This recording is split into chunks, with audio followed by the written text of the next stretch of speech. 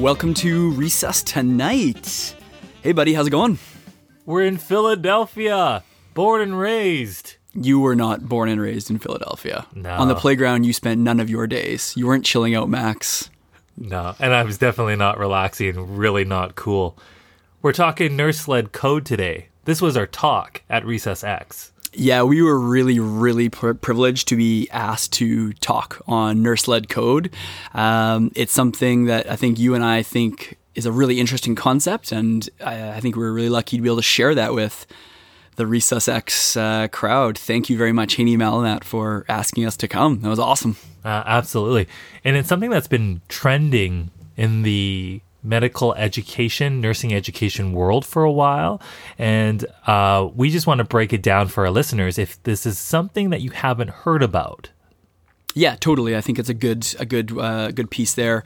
So do you want to break out the history here, man? Can you give us the past medical history of nurse-led code? Well, thank you for referring this 2-year-old male to me. I was trying to say it like a consult note, but yeah, it didn't land. No. And this is where we kind of launched our foray into the background and history of the nurse-led code.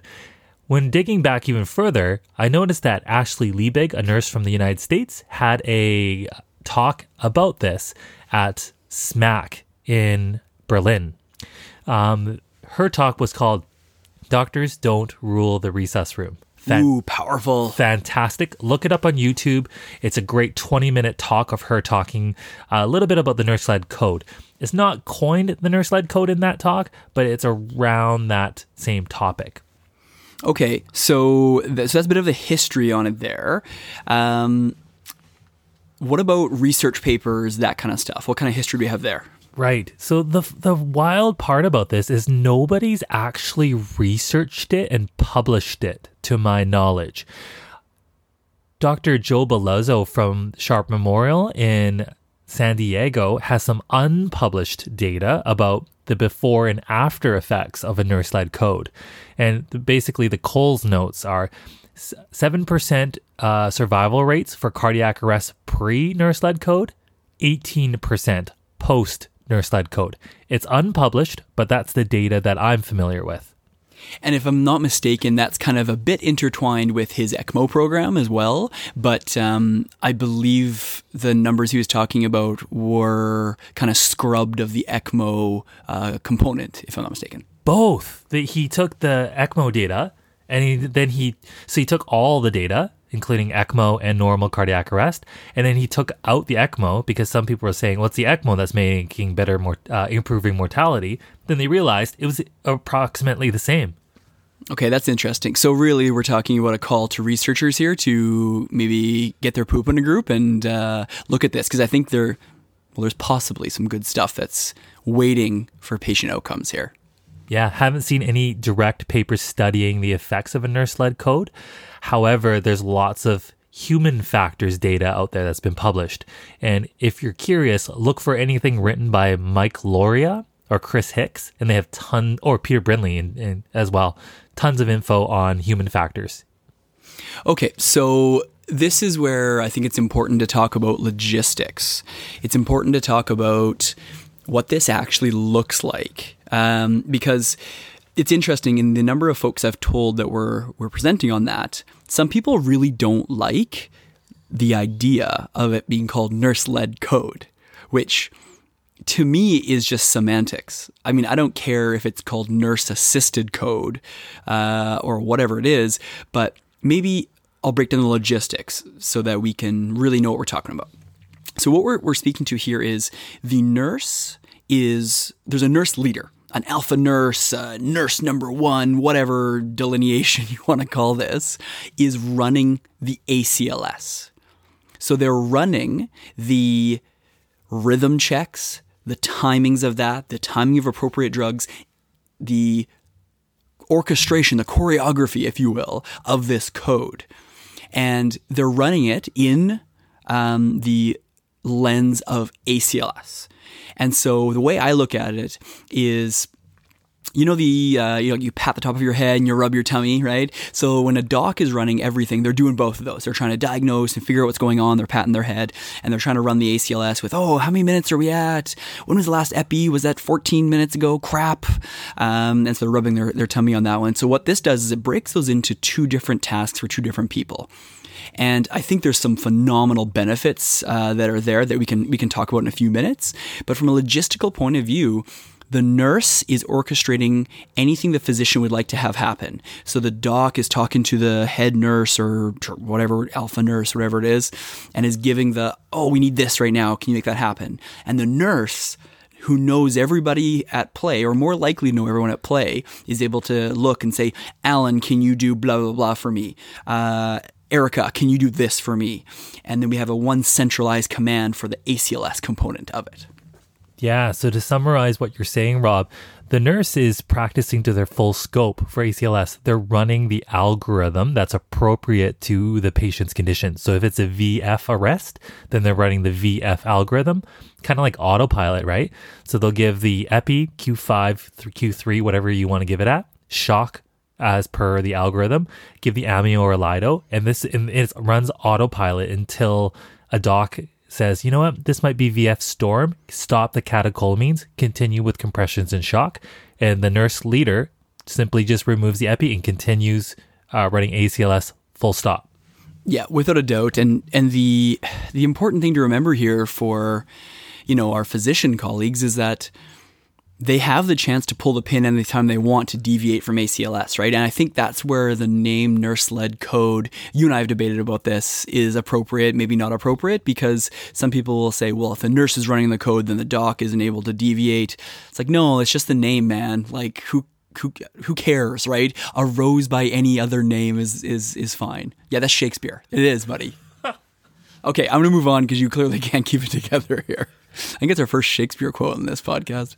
Okay. So now I want to talk about what are the benefits that we kind of see for the code, right? Because these are critical situations and patient outcomes, they freaking matter, right? These people are very, very sick. You could argue could not get any sicker. So what are the benefits? So what do you think? Shoot. See, it's bigger than just the clinical piece, right? It's actually, when we have this nurse-led code model, you're actually building trust amongst your team. And when you build trust amongst your team, things flow better. And they go beyond just the resuscitation. Suddenly, your docs are free to diagnose and be docs, working to their maximum scope. And your nurses love stepping up to the plate and practicing to their full scope. Really, truly doing what we've always done. It's like the classic case of when the doc comes in and you've been with the patient for the last 12 hours and they ask, hey, what do I need to do? And you simply just give them the order sheet and say, I've done all these, write it down. It's the same piece. We're just bringing this to a more formalized, to a degree-ish model, and we're putting a label on it. And really, when you work so closely with each other, you get to know each other. When you get to know each other, things get better and you start trusting each other. And I'm excited to see what data comes out of this and how this can improve patient care. I think one of our friends from Edmonton, Alberta, Matt Duma, once said, we are at the point where ACLS and PALS and all that type of stuff is at the point of diminishing returns. You can only give so much epi, and the science has kind of reached the plateau. Where we can improve are those team factors and trust. It really strikes me as you're talking there about the fact that we do this already, right? Like, how many times have you been running a code and the physician will say, okay, so I'm going to step out for a bit. Let's just keep going Q3 epi, or we're going to stop the epi. We're just going to do compressions and rhythm checks.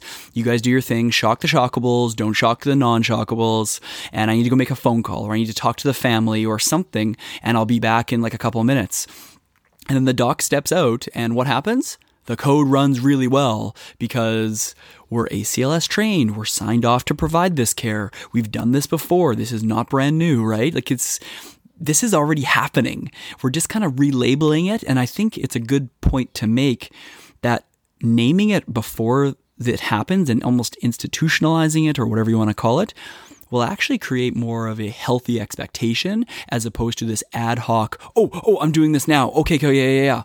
But when you have that moment to think about it, pre-brief it in your head or have a 0-point survey where you're able to think about it, I actually think it makes it easier in some regard. You know what's kind of cool about the institutional thing that you mentioned is that it goes beyond just the resus room, as I said. It also leads to nurse retention and nursing empowerment to a degree, or partnership, whatever buzzword you want to say of the day. And what I mean is that there are nurses that want to step up to the plate, to own the podium. Kind of like the Canadians in the Olympics own the podium. You want to go for gold because you want the best patient care for your patient. Period. Full stop. Why? Like, as a patient, you would want your team to own the podium. So when I say this is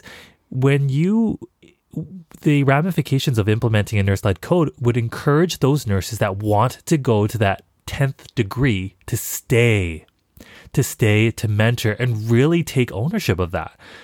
Let's face it, there are nurses out there that will do the bottom line and go home at the end of the day. But there are a lot of geeky ones like me and you that will go home, read about a paper, examine whether or not this is implementable or how we can change things to make it better. And if you have the opportunity to rise to the occasion to do it, chances are you're probably going to stay at your shop longer than you would if you were kept treated the same as if you were doing the bottom line. Yeah, I totally agree. So I'm going to come at this from a different point of view. And the way I'm going to come at it is from what's the benefit to the overall patient care and the workflow of the physician? Because the doc workflow will be changing if this were to be something that's happening in your merge or your site. And so I think the big benefit is the cognitive offloading, which you spoke about with Chris Hicks's and Mike Lauria's work on that actual offloading of the weight that the doc has to wade through. Yes, I agree, we're putting more weight on nurses' shoulders, but that being said, I am very confident that nurses who are in this spot where they want to do this can take that weight very easily, right? We're doing better utilization of each individual. So what does this look like for the doc? Well, at ResusX, you and I ran workshops here, right? And the workshops, what we did is we slapped a GoPro to the doc's head while we ran a nurse-led code. And unlucky for them, you were the nurse that was running the code, which you did. Your ACLS was flawless. It was a flawless victory. I'll give you that. So when we did that, it was really interesting for me to look at the sim as it was happening and watch even the physical mannerisms of the physicians.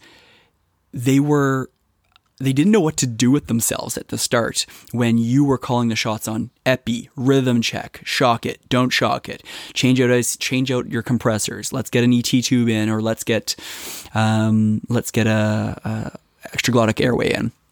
And it was interesting. It didn't take them long, though, to all of a sudden shift their brain to, why is this guy in arrest? Now I have the leash to actually interpret my ultrasound and figure out what's going on and focus on what's up. They left the room, checked out a pharmacological profile or a MedRec or whatever you're calling it in your shop to get some past medical history, get the previous admission note, go talk to the family. What did this person feel like over the last couple of weeks? It was amazing to watch the leash that they had intellectually and cognitive load perspective to make some great decisions and to create the big game plan, which, let's face it, that's a doc being a doc, right? That's what they went to school for all those years. And it complements very well with our skill set as nurses, resus nurses, to push forward and give better patient care. I don't know. I thought it was amazing to watch it actually in action. The key word that you said there, Rob, is complementary practice, because we're complementing each other to make each other better. It's like having avocado toast. Tastes pretty good. But have you ever put smoked paprika on top of avocado toast? Complements it even better. This isn't a cooking show, dude.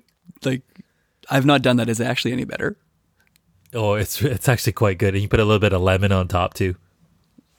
It sounds crazy, but I'll try it.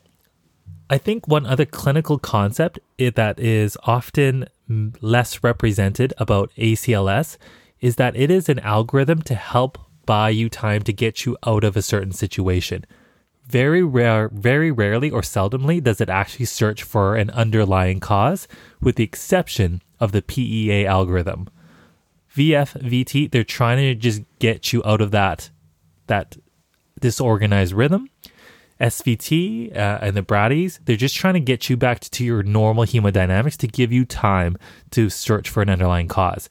Now, it's like trying to ram a square peg in a circle hole. If you try to just do the same formula for the same thing and it's not working, you need to look for other causes. And this is what the Nurse-Led Code frees up your best teammate to do. Awesome, man. I think that was an awesome synopsis of the Nurse-Led Code. I think, we were so lucky to be here to chat with some amazing colleagues from across the US, and there were some Europeans there as well, about Nurse-Led Code. And the workshops that we ran for Nurse-Led Code were so impactful to be able to sit with individuals down and really just talk about how this thing would look and get people's thoughts and feedback. I really hope that there's some great research that can come forward clinically for this. And if anyone out there has heard of any research data, we would love to hear about it. Please contact us at Resus Tonight on Twitter, also available on Instagram. We would love to dig into that info. Totally. We're also at resustonight.com. All right. I think that wraps up this week's episode. I've got one more pearl for you. If you're going to Philly, go to Jim's Cheesesteaks. Not Pat and Gino's, go to Jim's. This came recommended to me from a Philadelphian. I also just want to point out that Alan has put on some weight for the couple days he's been here. But that's okay because he weighs 104 pounds. So 109 pounds looks fine on you, buddy. You're good. All right. Until next time.